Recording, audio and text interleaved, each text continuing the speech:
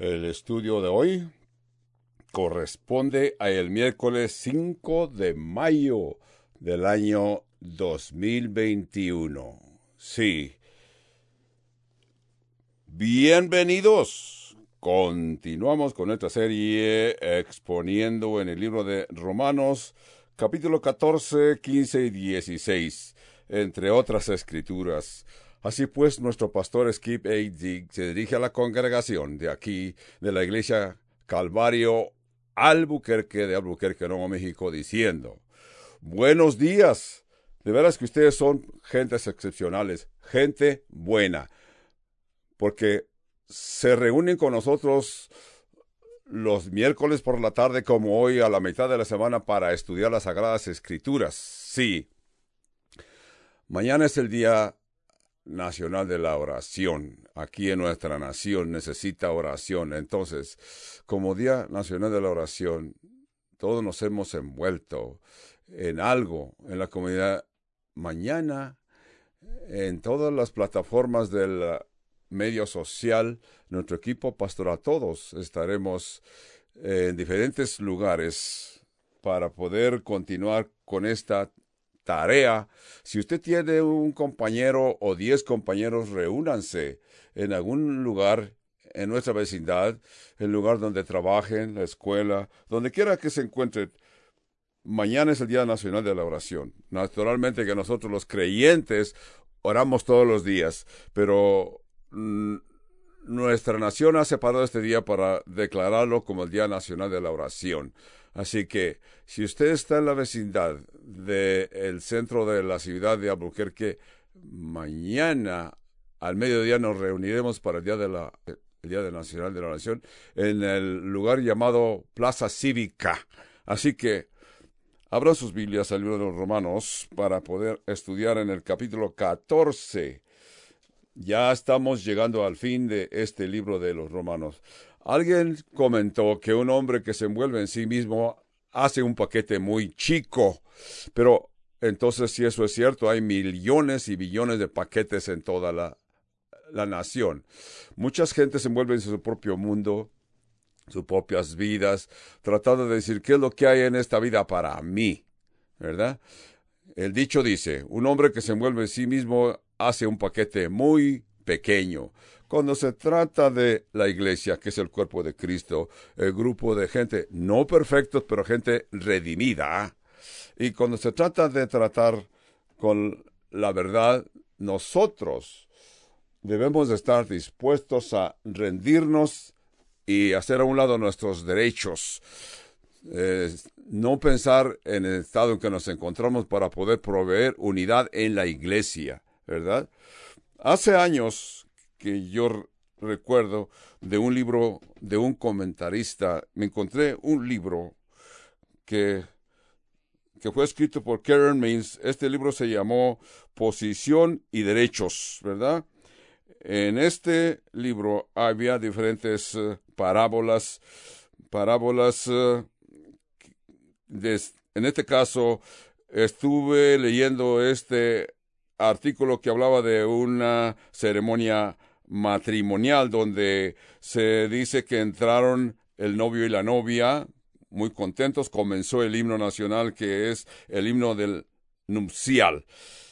Tan, tan, tan, tan. Así que la mayoría de la gente fijan sus ojos en la novia, y todos dejan ir su mirada, y todos se quedaron admirados y suspiraron profundamente. La razón fue que la novia estaba manqueando, su vestido estaba roto, cubierta de lodo, así que su rostro estaba descubierto, su cabello estaba todo despeinado. Y con todo esto, el novio, el cual fue Jesucristo, es Jesucristo, el marido de la iglesia. Así que el escritor de esta parábola, Karen Mains, continuó explicando, diciendo: este novio merece algo mejor que esto. Su esposa, que es la iglesia, debe de estar en la mejor condición posible. En este capítulo 14 del libro a los Romanos, el apóstol Pablo se dirige y nos ve y comenta cómo debemos de comportarnos los unos con los otros, con todo y que tenemos este gran conocimiento de que en ciertas actividades nos envolvemos a las que Dios no pertenece, son áreas grises. No está hablando directamente en forma blanca o negro, sino nos deja en una posición gris para que tú y yo podamos decidir qué comer, qué no comer. Alguien comentó, yo lo comprendo mejormente, yo soy persona educada, soy persona que ya tengo años en el Evangelio, pero no todos tienen ese conocimiento, no todos tienen esa experiencia que tú posees. Entonces, lo que necesitas hacer, siendo una persona madura, fuerte, de que tú crees que nada te va a cambiar, tú ya estás educado. Entendiendo esto, tienes que revolver toda tu sabiduría con el amor, porque estamos tratando con la esposa de Cristo.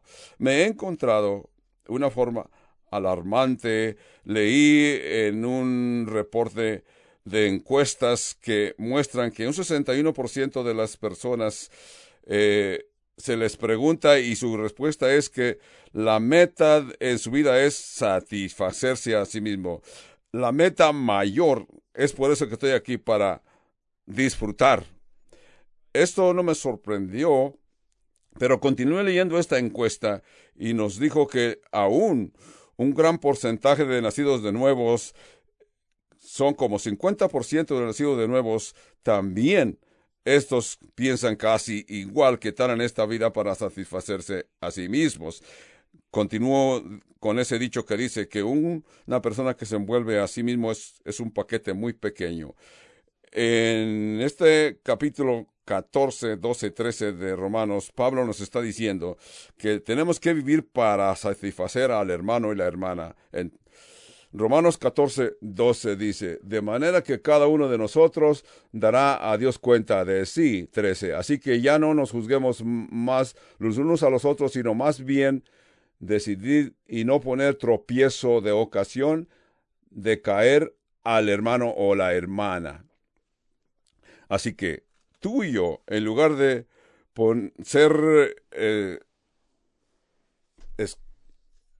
bloques de obstáculo, debemos de ser escalones para que los hermanos continúen y puedan progresar. No serles de estorbo a nadie, para que así mostremos nuestra madurez. No es fácil hacer porque el apóstol Pablo está diciendo que el amor es el que balancea nuestra libertad en Cristo y muestras tu conocimiento acerca de lo que puedes o no puedes. Tú dirás, yo tengo la libertad o esto o no lo otro. Yo me puedo envolver en esta actividad o no. Bueno, está bien, tú puedes distinguir. Entonces yo diría, qué bueno que tienes este conocimiento, qué bueno que estás convencido, pero no se te olvide de que no toda la gente piensa como tú piensas. No se te olvide que hay gente que se le llama a los hermanos débiles, que por muchos años continúan siendo débiles. Son sensitivos, muy sensitivos a lo que se hace en la iglesia. Entonces podemos pensar de que si tú tienes la libertad de entender que puedes oír cierta clase de música, disfrutas ese tipo de música, disfrutas diferentes, lo hermoso que está esa música, pero otras personas que te visitan en tu casa y no aprecian ni sienten, hasta pueden pensar que estás equivocado él como creyente oír ese tipo de música, cualquiera que sea esa música, ¿verdad? Entonces, si tú, teniendo visitantes en tu casa, abres el volumen de tu radio o tu tocadisco, ¿eso es amor? No, porque el dicho dice que el hombre que se envuelve en sí mismo hace un paquete muy pequeño. Si tú sientes esa libertad de que tú puedes comer carne a la hora que se te antoje, pero los que te están viendo dicen, yo tengo problema con eso porque yo creo que yo debo de comer más vegetales. Así que en el Antiguo Testamento, las gentes que tenían la carne en su casa hasta era carne que habían sacrificado a ídolos. Entonces tú dirás, ya que hay una persona débil conmigo, no lo voy a comer. Así que hay gentes que se van a ofender por diferentes tipos de actividades porque no sienten tener esa libertad y conocimiento de poder comer lo que tú comes. Verso 14, Pablo continúa diciendo, yo sé y confío en el Señor Jesús, que nada es inmundo en sí mismo, mas para el que piense que algo es inmundo, para él lo es. 15. Pero si por causa de tu comida tu hermano es contristado, ya no andas conforme al amor. No hagas que por la comida tuya se pierda o se ofenda aquel por quien Cristo murió. Entonces, en nuestros días no tenemos ninguna ceremonias que sean dictadas en lo que puedes o no comer. No hay nada en el Nuevo Testamento que nos diga que no puedes comer cierto tipo de comidas. No hay ninguna restricciones de dietas como lo tenían en el Antiguo Testamento. Los creyentes en Dios, los judíos, estaban viviendo en el pacto antiguo. Nosotros estamos en el pacto nuevo. Así que el comer o no comer no te acerca ni la teoría de Dios. Te va a causar dolor de estómago si te comes ciertas comidas, principalmente si comes de más. Depende que sea lo que te comes, ¿verdad? Pero eso no te acercará ni te retirará de Dios. Tú tienes el conocimiento, estás persuadido de lo que puedes hacer o no hacer, ¿verdad? Pero otros no. Esto no se encuentra en este libro de los Romanos. También se encuentra en Filipenses capítulo 2 y verso 3, que Pablo va a decir, no hagamos nada para tu propia ambición, sino que en este conocimiento de tu mente, cada persona estima a otros mejores que a sí mismo. Tú dirás, yo me voy a estimar a mí en mi libertad y estimar a mis hermanos. Voy a poner su sensibilidad en un lugar más alto. Tú dirás, mis derechos son de esta manera o de la otra. Así es. Entonces, esta es una área gris, ¿verdad? Continuaremos en Romanos 14, verso 16. No sea pues vituperado vuestro bien. 17. Porque el reino de Dios no es comida ni bebida, sino justicia, paz, gozo en el Espíritu Santo. 18. Porque el que en esto sirve a Cristo agrada a Dios y es aprobado por los hombres. Así pues, el reino de Dios es que tú vas a reunirte con los hermanos en la iglesia, porque el que es de esto sirve a Cristo agrada. Así pues, sigamos lo que contribuye a la paz y a la mutua edificación. 20. No destruyas la obra de Dios por causa de la comida. Todas las cosas a la verdad son limpias, pero es malo que el hombre haga tropezar a otro con lo que come. La primera parte del verso 20 dice, no destruyendo la obra de Dios por causa de la comida. Es el verso 20. Otras Biblias modernas dicen, no deshagas la obra de Dios por un pedazo de carne. Es lo que dicen otras Biblias. Así se puede traducir de esa manera. No deshagas la obra de Dios por un cigarro o un puro, a los que les gusta fumar el puro. Así que no lo critiques. Si tú sabes que alguien te está observando cuando tú estás consumiendo cierta clase de comida, fumando o tomando el vaso de vino, por respeto a aquella persona, aguántate. Es bueno que te abstengas por un momento de comer ese pedazo de carne. Pensemos cómo Dios obra en la vida de una persona. Pensemos lo maravilloso que es cuando Dios obra, que el Dios de los cielos y de la tierra obra en un ser humano para que pueda obrar a través de un humano. La Biblia dice en Efesios 4, porque nosotros somos sus obra creados en Cristo Jesús para hacer buenas obras. Somos la obra maestra de Dios, somos el arte de Dios. Nosotros somos su obra de Dios. Entonces, Ninguna persona en una mente completa va a pensar en tomar algo y resemblarlo. Tú no vas a pensar que una persona va a recoger un violín de Stradivarius y lo va a convertir en guitarra eléctrica. Imagínate cambiarle a una persona que construyó un violín Stradivarius y convertirlo en guitarra eléctrica, o buscar un cuadro de arte de una persona y tú vas a cambiarle ese arte. Eso es algo incomprensible. ¿Cuánto más entonces tomar la persona humana que fue creada a la imagen de Dios, redimido por la sangre de Jesucristo, tu hermano, tu hermana que van en camino al cielo, y reconociendo que Dios está obrando en ellos, no lo destruyas, no le estorbes diciéndole yo tengo derechos y tú no los entiendes, no, sino trata de agradarle al hermano de la forma que tu comportamiento. Romanos 14:21 dice, bueno es no comer carne ni beber vino y nada que a tu hermano tropiece o se ofenda o si se debilite. O se debilite. Es el verso 21. 22. ¿Tienes tu fe? Tenla para contigo delante de Dios. Bienaventurado el que no se condena a sí mismo en lo que aprueba. 23. Pero el que duda sobre lo que come es condenado porque no lo hace con fe, y todo lo que no proviene de fe es pecado en la presencia de Dios. En este caso, el reglamento es que tu conciencia te va a decir qué hacer o qué no hacer. Esto no quiere decir que todo es pecado, pero dice aquí Pablo que para el que le es pecado, piense que es pecado, le es pecado. Cuando se trata de áreas gris, cuando Pablo no nos habla de completamente blanco o completamente negro, sino que lo deja en una forma gris, francamente tú tienes que hacer la decisión.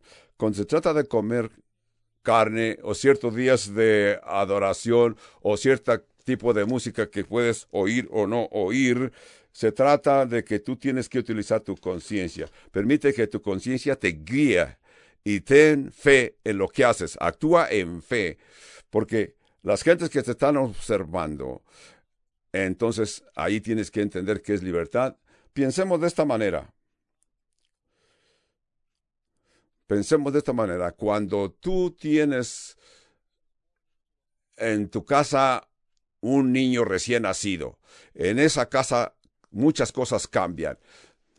Todos los que viven en esta casa, cuando viene un niño a la casa, todos cambian. Quizás tienes a veces dejas las tijeras en la sala y no te preocupas.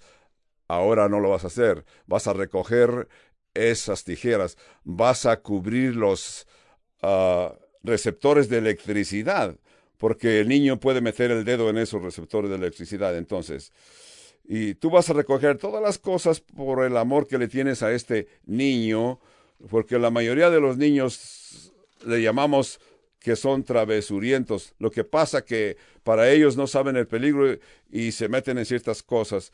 Por eso es que tú consideras la debilidad de este niño o la falta de entendimiento de este niño. Por eso tratas de protegerlo, recogiendo las cosas que hay en tu casa, que lo puede herir porque lo amas. Imaginemos a un niño. Imaginemos a un niño y su mamá le dice, hijito, es hora que te vayas a dormir. Él comienza a llorar y te dice, mamá, yo no puedo ir a mi alcoba porque hay un monstruo. La mamá le dice, yo soy adulto, lo sé muy bien, yo sé que no hay ningún monstruo en tu habitación. Ese monstruo está debajo de la cama, te va a decir el niño. Entonces, la mamá va a arrastrar al niño, lo va a forzar y lo va a aventar en su alcoba y dice, vete a dormir. Solamente una mamá tonta lo haría de esa manera, sino que esta mamá es inteligente, prenderá la luz, le va a decir, mira, ven hijo, debajo de la cama no hay nada, no hay nadie. Entonces él va a decir, gracias mamá, ahora sí me puedo quedar en la cama. Entonces, o a lo mejor es el papá el que lo va a llevar a su alcoba a dormir. Pero papá o mamá considerarán la debilidad de aquel niño y tratarán de consolarlo y darle valor en una forma inteligente. Vamos a ir ahora a Romanos 15:1 que dice, Así que los que somos fuertes debemos soportar la flaqueza de los débiles y no agradarnos a nosotros mismos primero. No se trata de agradarte a ti mismo, no se trata de lo que tú puedes hacer o no hacer, si comer o no comer carne. Verso 2. Cada uno de nosotros agrade a su prójimo en lo que es bueno para edificación. 3. Porque ni aun Cristo se agradó a sí mismo, antes bien, como está escrito, los vituperios de los que te vituperaban cayeron sobre mí. Aquí Pablo está citando el Salmo 69, un salmo que predice el sufrimiento del Mesías venidero.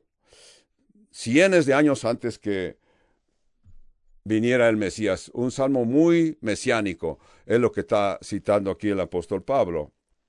El punto que Pablo quiere hacer, que aún Jesús mismo vivió esta vida no para agradarse a sí mismo, sino Jesús vivió una vida para agradar a todos nosotros. Jesús no pensó, yo voy a hacer lo que a mí me conviene. Reconociendo que había mucha gente que lo rodeaba, Jesús vivió para agradar a sus oyentes y a Dios Padre. Jesús dijo, yo siempre hago lo que le agrada a mi Padre en los cielos. Jesús dijo, el Hijo del Hombre no vino para ser servido, sino para entregar su vida por la vida de muchos. Ahora veremos cómo el Hijo del Hombre no vino para ser servido, sino para servir y dar su vida en rescate por muchos. Entonces, aún los mismos familiares de Jesús pensaban que Jesús estaba fuera de sí, que ya no ponía atención ni para comer, y a un punto trataron de persuadirlo. También la Escritura nos dice que Jesús en la última cena tomó la posición del siervo y mostró en la última cena. Jesús sabía que aún en unas cuantas horas Jesús iba a estar muriendo colgado de una cruz. Jesús lo sabía perfectamente bien. Jesús lo entendió, porque dijo, aún mi alma está tan triste como tristeza de muerte. Con todo esto Jesús está pensando en otros que lo estaban rodeando. En la última cena, cuando estaba colgado de la cruz, de ahí clamó diciendo las palabras que dijo de la cruz: Padre, perdónales porque no saben lo que hacen, es lo que dijo Jesús. Al ladrón le dijo, hoy estarás conmigo en el paraíso. A su madre, mujer, he ahí tu hijo. Y al hijo le dice, Juan, he ahí tu madre. Así que Jesús quería estar seguro que alguien iba a cuidar a su madre, porque cualquier persona que está sufriendo físicamente sabe que ese dolor lo consume a tal punto de no pensar exclusivamente en otro, sino en su dolor. Es difícil pensar cuando estás en dolor, pensar en hacer el bien a otros. Pero aquí Jesús, aún colgado de la cruz, estaba completamente en un dolor que nadie de nosotros podrá experimentar, a punto que fue ejecutado. Jesús está pensando en los que lo están rodeando y los que estarán en este mundo después de él. Allá por el año 1996, yo no espero que algunos de ustedes recuerden, pero por el año 1896, un autor de escrituras escribió un libro que viene a ser muy famoso hasta este día. Muchos otros lo han escrito. En este libro se llamó En sus pasos. Este autor de ese libro fue Charles Shelton. Él escribió historias de la iglesia, grupos de creyentes que hicieron un pacto entre sí mismos que por un periodo de tiempo, quizás un año, no dijo, quizás 6 meses, decidieron que se iban a reunir como pueblo de Dios y no harían nada, no harían ninguna acción, ninguna decisión, sin primero filtrarlo, pensar qué haría Jesús, cómo reaccionaría Jesús en este tipo de decisión. Entonces, ellos estaban siguiendo los pasos de Jesús. Siempre, y ustedes saben que hubo un movimiento hace unos 40 años que muchas gentes usaban brazaletes que decían, ¿qué haría Jesús? Es cierto, ellos pensaban, ¿qué haría Jesús? Y entonces Pablo está diciendo, Pensemos qué hizo Jesús. Piensa, si Jesús estuviera presente, ¿qué sería su decisión? Eso es lo que tú vas a hacer. Cuando tú estás tratando cómo tratar a tu hermano y hermana acerca de las decisiones que vas a hacer para no ofender a tu hermano o tu hermana. Entonces, eso es lo que tenemos que pensar. Entonces, ¿qué pasa aquí? Romanos 15:4. Porque las cosas que se escribieron antes para nuestra enseñanza se escribieron a fin de que por la paciencia y la consolación de las Escrituras tengamos esperanza. 5. Pero el Dios de la paciencia y de la consolación os dé entre vosotros un mismo sentir según Cristo Jesús. 6. Para que unánimes a una voz glorifiquéis a Dios y Padre de nuestro Señor Jesucristo. 7. Por tanto, recibíos los unos a los otros como también Cristo nos recibió para gloria de Dios. 8. Pues os digo que Cristo vino a ser el siervo de la circuncisión. Siempre me ha gustado este verso, cuando dice el verso 4, porque las cosas que se escribieron antes para nuestra enseñanza se escribieron. Esas escrituras que Dios escribió, el Antiguo Testamento, todo lo que fue escrito en el Antiguo Testamento fue escrito para nuestra enseñanza. Se escribieron. Por eso es que las iglesias no solamente tienen que estudiar el Nuevo Testamento, sino que tienen que estudiar el Antiguo Testamento, porque hay gentes que se aferran que el Antiguo Testamento no tiene importancia. Yo les recomiendo y les enseño toda la escritura del Antiguo Testamento hasta el Nuevo Testamento. Esa es mi responsabilidad y yo disfruto. Como yo les he explicado, como yo participé yo y otros hermanos participamos de un programa de leer la Biblia en 90 días, como 15 capítulos por día, pero lo logramos. Y yo puedo dar testimonio y decirles que cada vez que paso la Biblia recuerdo que hay cosas que se me olvidaron, muchas cosas ya se me olvidaron.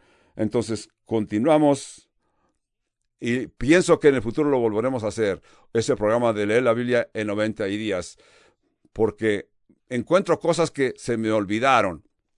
De toda mi vida adulta yo he leído las Sagradas Escrituras, las he enseñado y continúo aprendiendo más. Todas esas lecciones tan preciosas que están escritas en las Escrituras. Una de estas son lo paciente que es Dios con nosotros. Dios nos aguanta mucho. Cuando se trata de las lecciones que aprendemos de Dios, vemos que Dios es un Dios tan paciente, es un Dios de amor. Dios nunca tiene prisa. Nunca tiene prisa. Nosotros somos los que estamos de prisa, ¿verdad? Jesús no tenía prisa con Abraham. Le dijo, Abraham, serás padre de multitud, como podía haber dicho mañana o el próximo año, sino que Dios esperó hasta que Abraham era como de 100 años de edad, como 100 años de edad.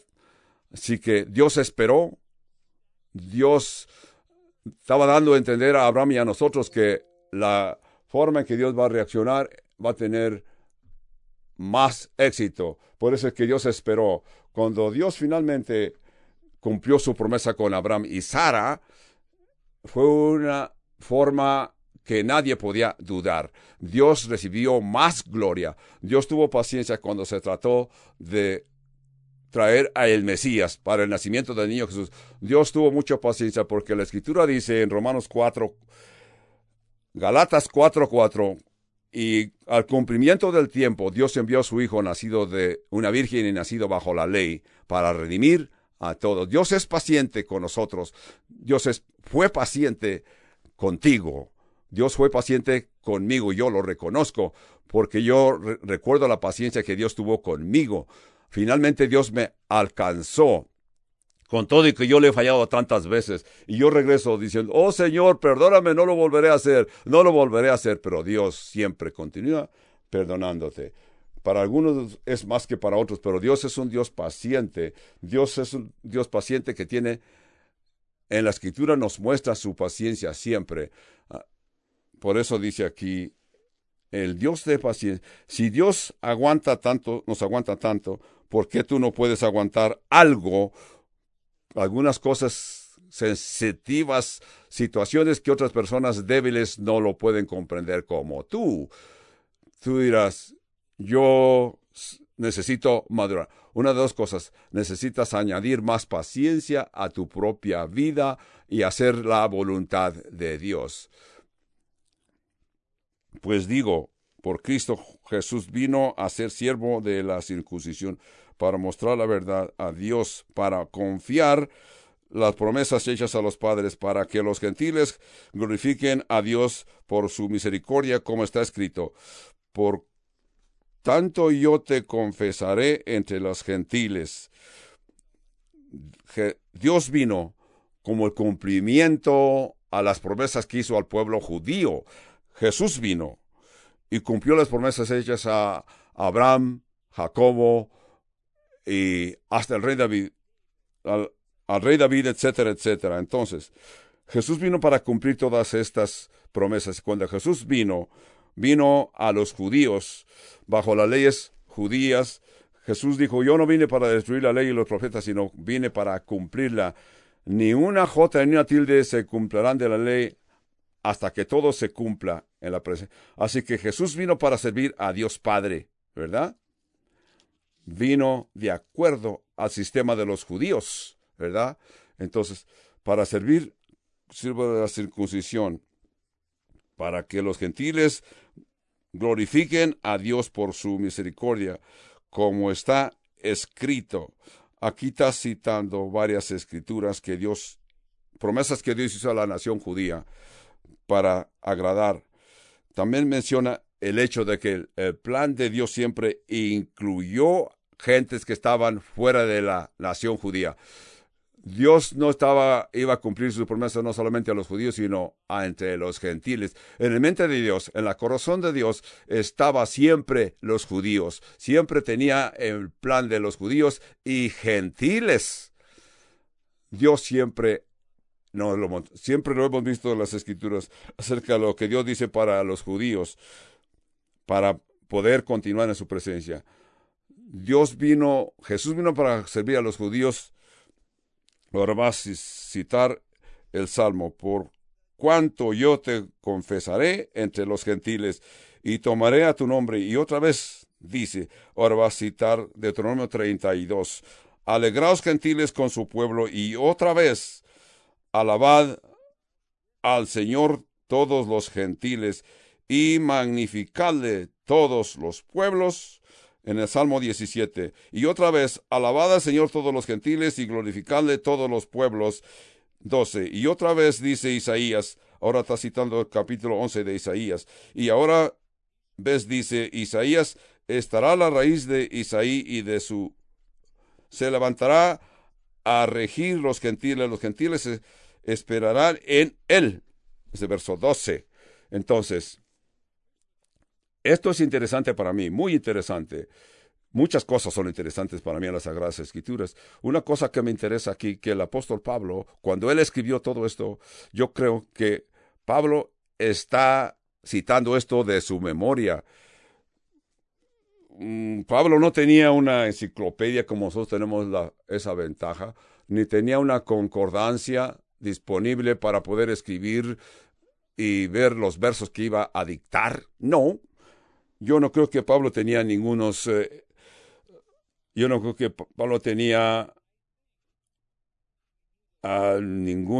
libros, sino que simplemente Pablo había memorizado. Este es el valor de poder leer y memorizar las Sagradas Escrituras, memorizar la Biblia. Esto tiene un gran valor para poder si puedes, memoriza grandes cantidades de las Escrituras, memoriza, porque un día las vas a darte cuenta de que lo vas a necesitar.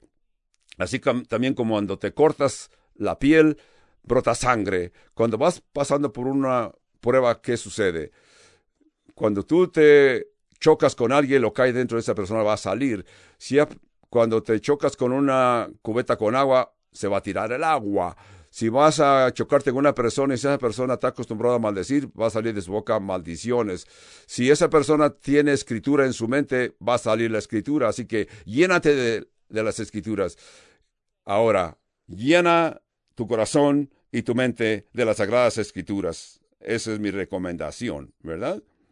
Entonces, me gusta ver el hecho de que Pablo reconoce todo esto que está dictando, lo tiene en su corazón. Eso es, Pablo no tenía pergaminos ni diccionarios, tenía su mente. Ahora, pero estoy seguro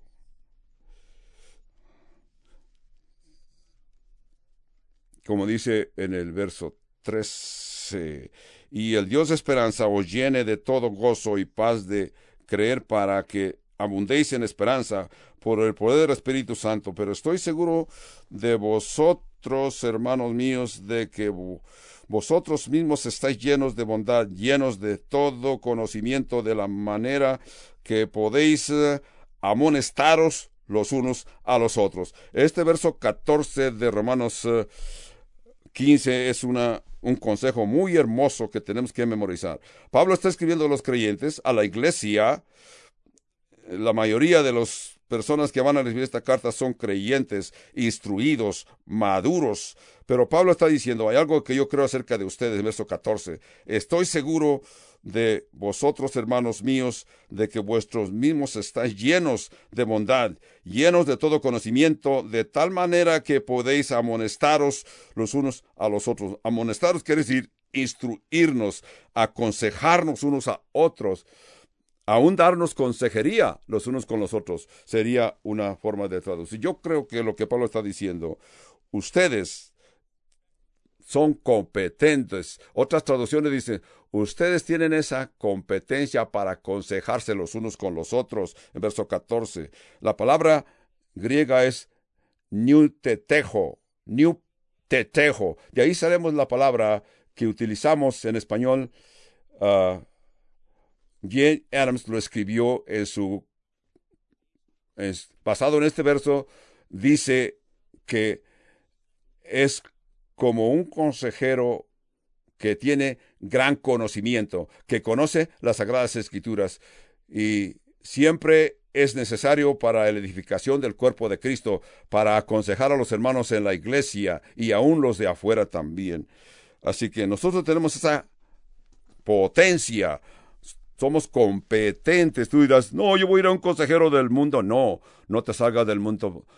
Una persona incompetente no te va a aconsejar, sino yo verdaderamente te aconsejo, te recomiendo que la gente va a pasar por su vida, no importa qué problemas tenga en su mayoría, sino que va a pasar a través de la vida. Primeramente, necesita atender a la iglesia para aprender las Escrituras. Atiende a una iglesia que respete y entienda y explique las Sagradas Escrituras para que entiendas los principios de Dios y así entiendes todo el consejo de Dios. En segundo lugar, reúnete con grupos pequeños, porque hay veces que si nomás atiendes la iglesia en un grupo muy grande, no te vas a asociar con nadie, pero en estos grupos pequeños te vas a poder dar a conocer y vas a conocer otros hermanos. 95% de lo que vas a confrontar en tu vida, cuando tú llegas a reunirte con los hermanos, te van a conocer. Es bueno que atiendas a la iglesia a nivel de la iglesia, pero tienes que buscar estos grupos pequeños que llamamos grupos de conexión. En estos grupos de conexión te vas a envolver, porque de esta forma vas a tener a conocer personalmente a tu hermano o tu hermana, y ellos te van a conocer a ti para cuando necesites la consejería. Tú tienes que pensar en conocer hermanos personalmente para que ellos te ministren y tú los ministres a ellos, para que así llegas a un punto de madurez. Pero estoy seguro, hermanos míos, de vosotros míos, mas os escribo, hermanos, en parte el atrevimiento como para haceros recordar por la gracia de Dios me da, para ser ministro de Jesucristo a los gentiles, ministrando el evangelio de Dios para que los gentiles le sean ofrenda agradable, santificada por el Espíritu Santo.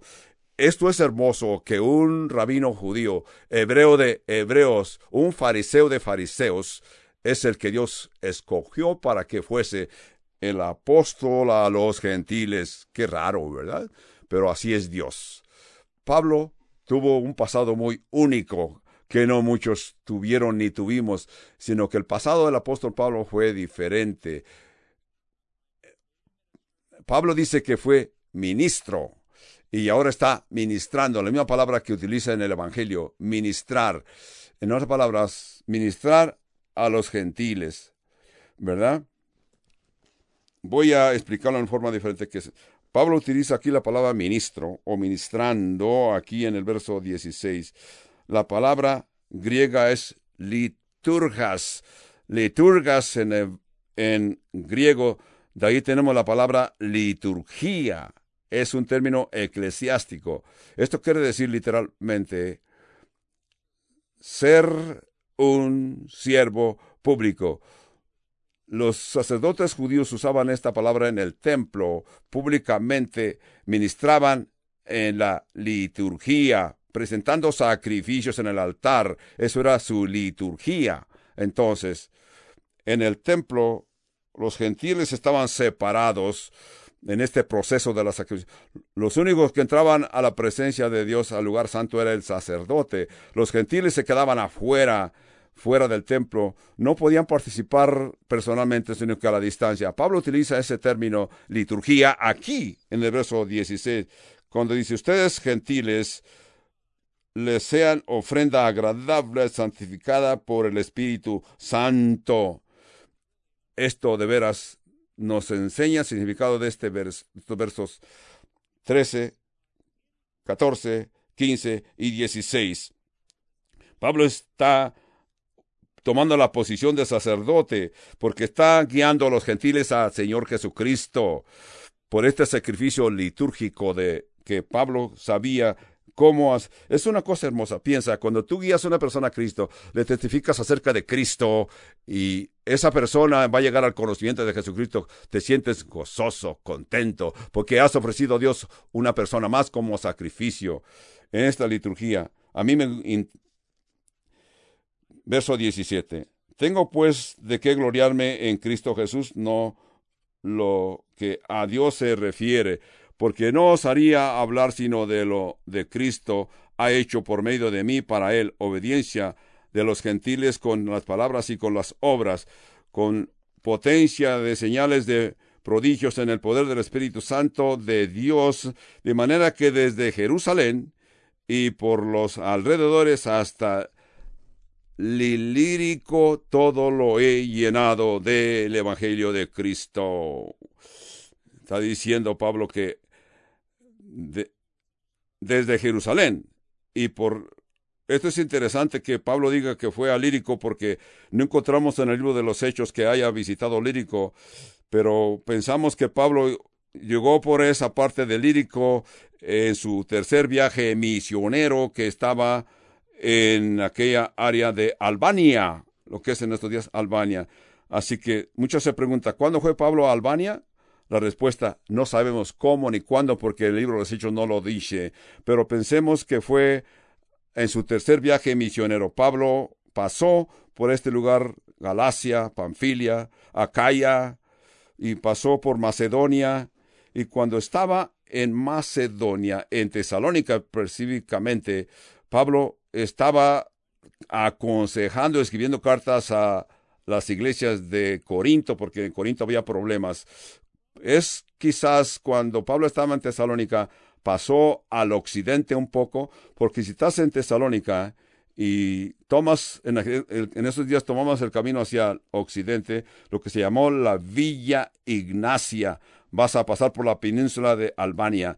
Quizás es cuando Pablo pasó por este lugar llamado Ilírico y estableció el Evangelio en eso.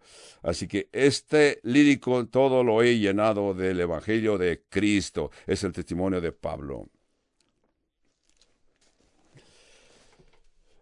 Ahora volvamos a ver el testimonio del apóstol Pablo en Romanos 15, 20 y 21, que dice: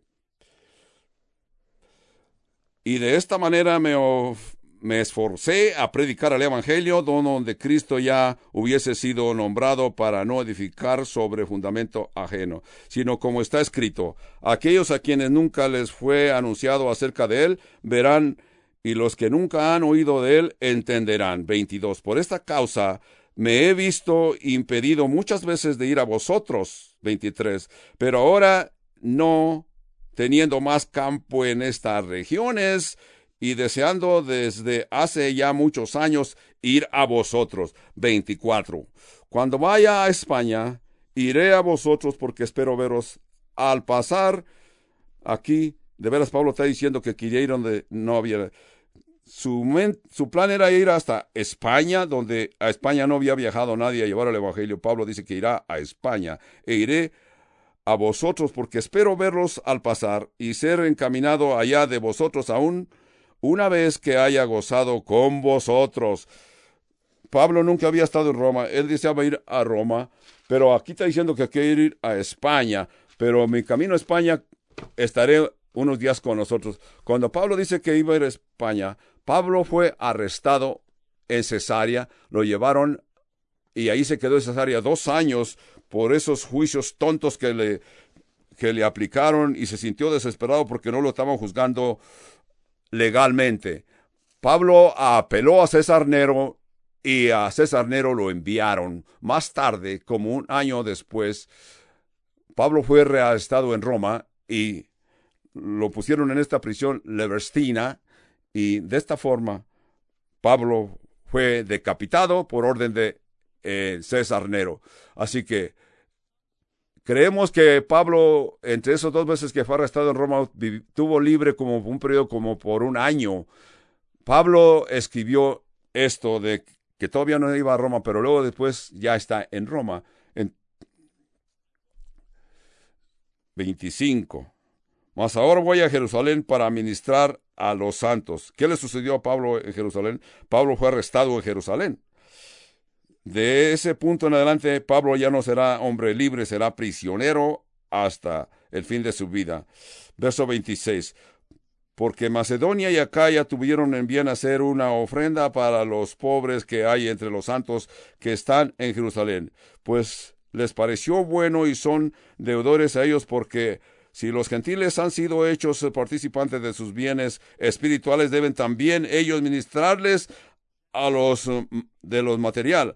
Así que cuando haya concluido esto y les haya entregado este fruto, pasaré entre vosotros rumbo a España. 29. Así que fue a Jerusalén, entregó la donación, y así que cuando yo haya concluido esto, les haya entregado este fruto, pasaré entre vosotros rumbo a España. Recordemos que escribió Santiago acerca de cuando estás pensando qué vas a hacer el día siguiente o el próximo año vas a ir y hacer negocios. Santiago dice que debe decir si Dios nos lo permite.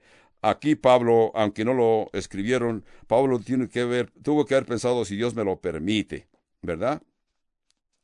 Verso 29. Y sé que cuando vaya a vosotros, llegaré con abundancia de bendiciones del Evangelio de Cristo. 30. Pero os ruego, hermanos, por nuestro Señor Jesucristo y por el amor del Espíritu, que me ayudéis orando por mí a Dios, para que sea librado de los rebeldes que están en Judea, y que la ofrenda de mi servicio a los santos en Jerusalén sea acepta. 32. Para que con gozo llegue a vosotros por la voluntad de Dios, y que sea necesario juntamente con vosotros. 33. Y el Dios de paz esté y sea con todos vosotros. Amén.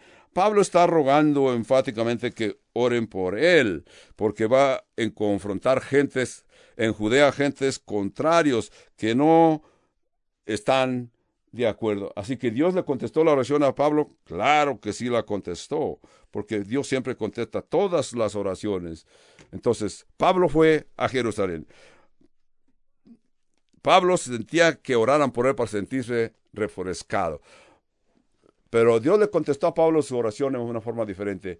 No fue libertado por aquellos de Judea, sino que los de Judea lo entregaron a los alguaciles y luego al gobierno romano. Pusieron a Pablo en un barco carguero, con todo y que Pablo quería ir a Roma, pero no quería que ir como prisionero. Pablo quería ir a Roma como predicador, pero Dios lo llevó a Roma como predicador y también como el gobierno romano pagó su boleto. El gobierno pagó el boleto de Pablo para ir hasta Roma. Aquí podemos ver que a Dios le preocupa la economía. Dios piensa en la economía. Pablo, te voy a llevar a Roma y ni siquiera tienes que hacer que los hermanos paguen el boleto, sino que el mismo gobierno romano pagará tu viaje de Jerusalén hasta Roma, porque las iglesias están pobres aquí. Yo te voy a llevar a Roma, Pablo, y César Nero va a pagar el boleto. Así que la forma que lo logró fue que estaba en Cesarea el apóstol Pablo y apeló a César, y como ciudadano romano tenía derecho de apelar a César, y lo pusieron en un barco de gobierno romano y llegó a Roma por la voluntad de Dios, el apóstol Pablo, a predicar. Entonces, el último capítulo del libro de Romanos, el capítulo 16, lo vamos a dar una pasadita rápido, que el tiempo no nos permite. Este capítulo 16, la mayoría de las gentes no lo leen, porque todo lo que encontramos aquí es una lista de nombres, este y el otro y el otro.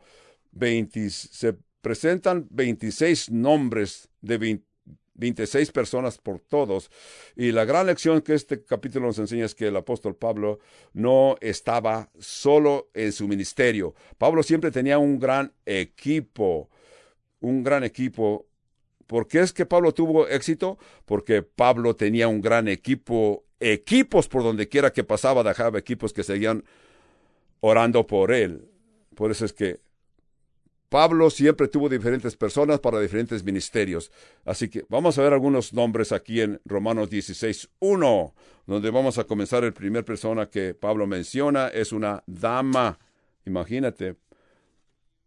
Dice, os recomiendo además a nuestra hermana Febe. Entendamos, Pablo está citando hermanos y lo primero que menciona es una dama. Hace 2000 años en ese tiempo los judíos rabinos despreciaban o rebajaban, sobajaban a las mujeres.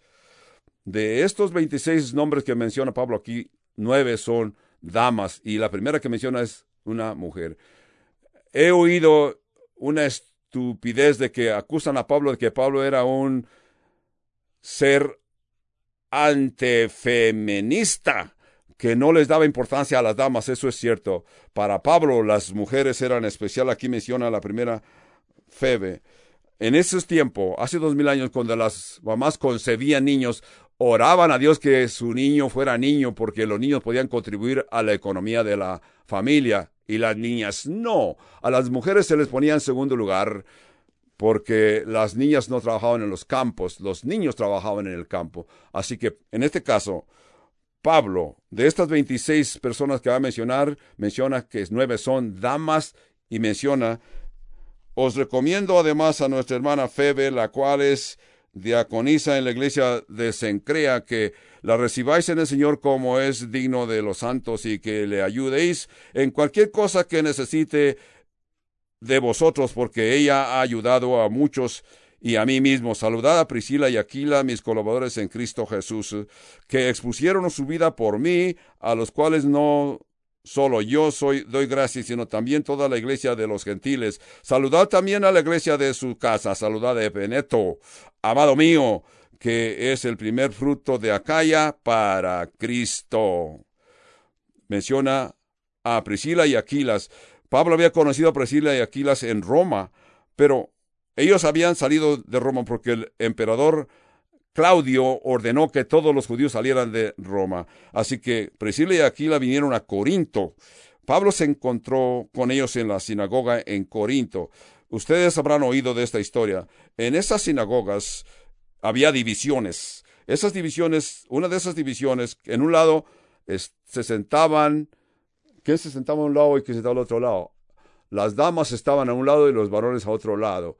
Pero lo que sí no habrás oído es que los varones se sentaban todos de acuerdo a su oficio, de acuerdo a su ocupación. ¿Qué era la ocupación del apóstol Pablo? Fabricante de tiendas. ¿Qué era el oficio de Priscila y Aquila? También eran fabricantes de tiendas, de carpas, para decirlo claramente. Entonces, Así que Aquila pudo haber dicho a Pablo, mira, allá a aquel lado está mi esposa Priscila, salúdala, hazle una señal de saludo. Entonces, luego, ellos, Priscila y Aquila, aceptaron al Señor Jesucristo y fueron muy importantes para el ministerio de Pablo. Evidentemente comenzaron iglesia en su casa, porque en esos días las iglesias se reunían en los hogares, en las casas de los creyentes. No tenían esos edificios que nosotros disponemos en nuestros días, sino que esas iglesias se reunían en las casas de los que estaban interesados. Después al tiempo saludad a Andrónico y a Junías, mis parientes y mis compañeros de prisiones, los cuales son muy estimados entre los apóstoles, y que también fueron antes de mí en Cristo. Saludad a Amplias, amado mío y del Señor. Saluda a Urbano, nuestro colaborador en Cristo Jesús, y a Estaquis, amado mío. Ese nombre de Urbano era un nombre muy popular entre los esclavos, porque en esos tiempos había muchos urbanos. Era un nombre muy común, se utilizaba mucho. Urbano quiere decir el pan de la ciudad. Es una forma genética que era siempre como se reconocía a los esclavos en la ciudad. Eran esclavos en la ciudad. Por eso se les llamaba urbanos. Vemos que en el mismo verso 9, Pablo menciona a Urbino y a Estaquis. En ese tiempo, el nombre de Estaquis no era tan popular. En este caso, Pablo conoció a Estaquis, amado mío. Pablo saluda a los esclavos y a la realeza en la misma forma. Esto es hermoso para el apóstol Pablo y nos recomienda que hagamos lo mismo. Verso 10. Saludad a Apeles, aprobado en Cristo. Saludad a los que están en la casa de Aristóbulo. 11. ¿Quién era Aristóbulo?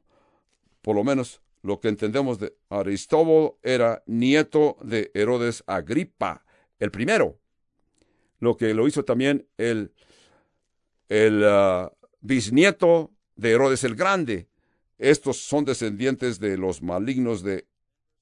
Verso 11. Saludad a Herodión, mi pariente.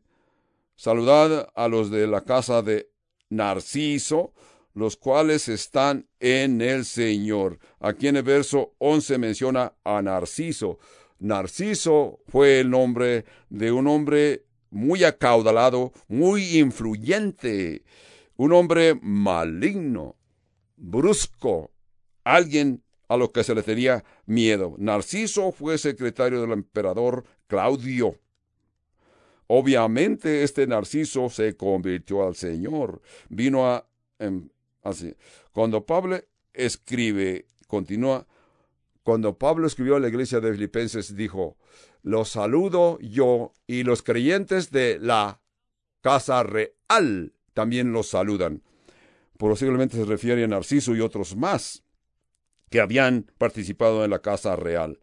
Verso 12. Saludad a Trifena y Trifosa, que nombres, Trifena y Trifosa, los cuales trabajan en el Señor. Saludad a la amada Persida, la cual ha trabajado mucho en el Señor. Saludad a Rufo, escogido en el Señor, y a su madre y mía. Es lo que está diciendo el verso 13. Me gustaría explicar, pero el tiempo ya se nos está agotando. Vamos a continuar para concluir el libro. Verso 14.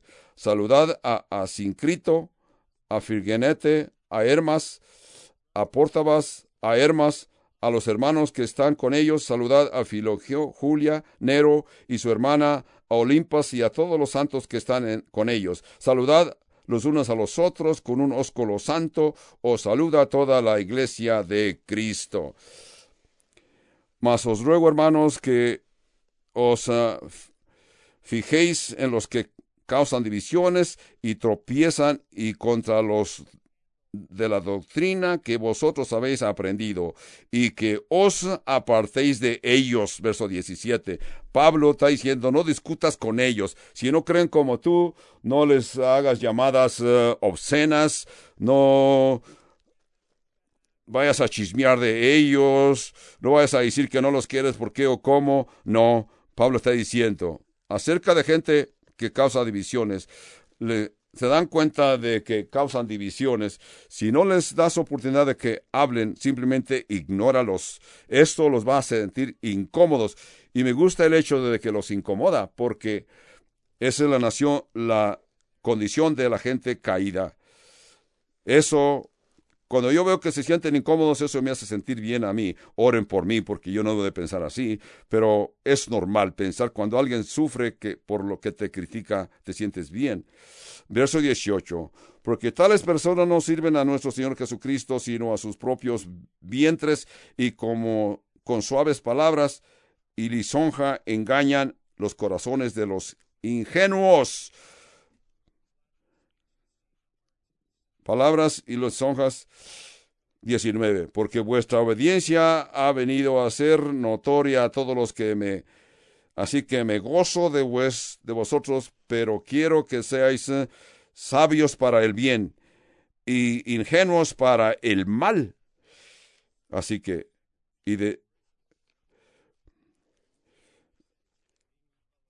la gracia de nuestro Señor Jesucristo sea con todos vosotros. Amén. El cual puede confirmaros según mi evangelio y la predicación de Jesús según la revelación del ministerio que se ha manifestado oculto desde tiempos atrás, pero que ha sido manifestado ahora y que por las escrituras de los profetas según el mandamiento de Eterno se ha dado a conocer a todas las gentiles para que obedezcan en la fe. En verso 21 dice, os saluda Timoteo, mi colaborador, y Lucio, Jasón, Sosipater, mis parientes. Y también dice, os saluda Gayo, hospedador mío de toda la iglesia, os saluda Erasto, tesorero de la ciudad, y el hermano Cuarto.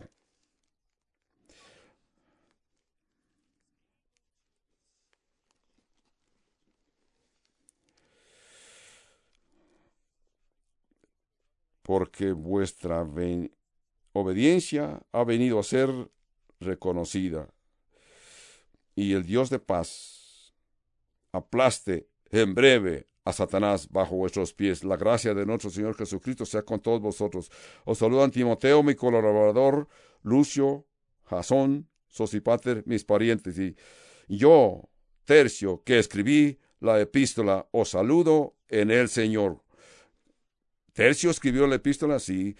Pablo dictaba y Tercio era el amanuenses, el escritor, el escribano. Así que llegamos al verso 27 que dice, el único y sabio Dios sea gloria mediante Jesucristo para siempre. Amén. Esta palabra, el único y sabio, sea la gloria mediante.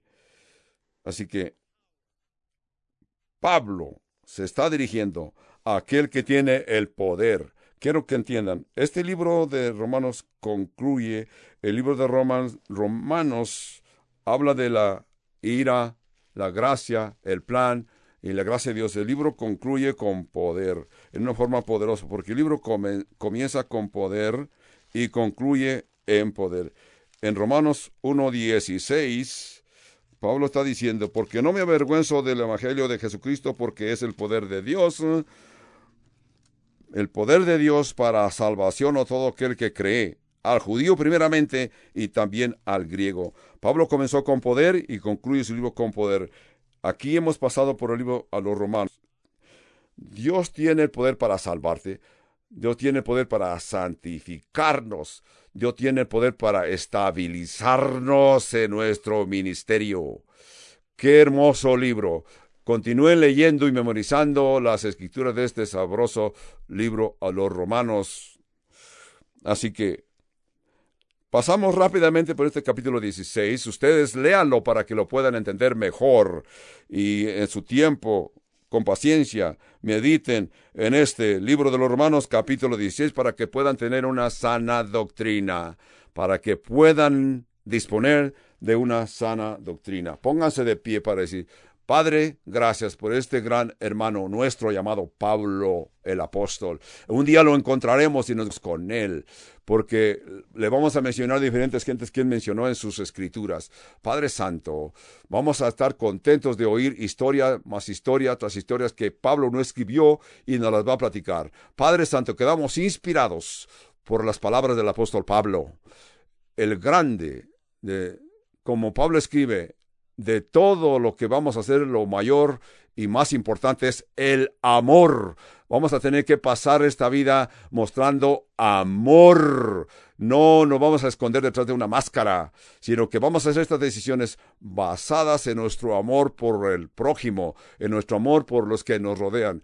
Ciudadanos del cielo, ciudadanos que están en la presencia de Dios hoy y siempre, para continuar en esta hermosa consideración de amar al prójimo, amar a los que nos causan incomodidades. Padre Santo, gracias por esta iglesia que has reunido aquí, porque esta iglesia aman la sana doctrina. Todos están conscientes del conocimiento y tratan de memorizar tus sagradas escrituras. Todos lo recibimos y te decimos gracias por el nombre y la obra de nuestro Señor Jesucristo. Sí, Padre Santo. Amén, amén y amén. Así pues, hermano, si usted nos está escuchando a distancia de la Iglesia Calvario Albuquerque y desea comunicarse con nosotros, tenemos un número telefónico gratis sin costo alguno para usted. Llámenos al 1-800-922-1888.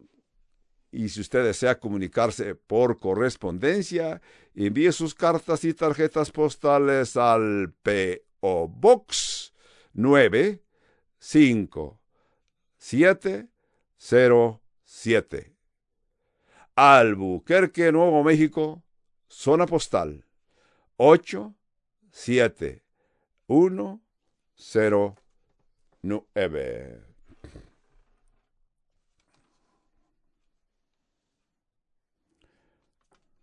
El estudio de hoy corresponde al miércoles 5 de mayo del año 2021.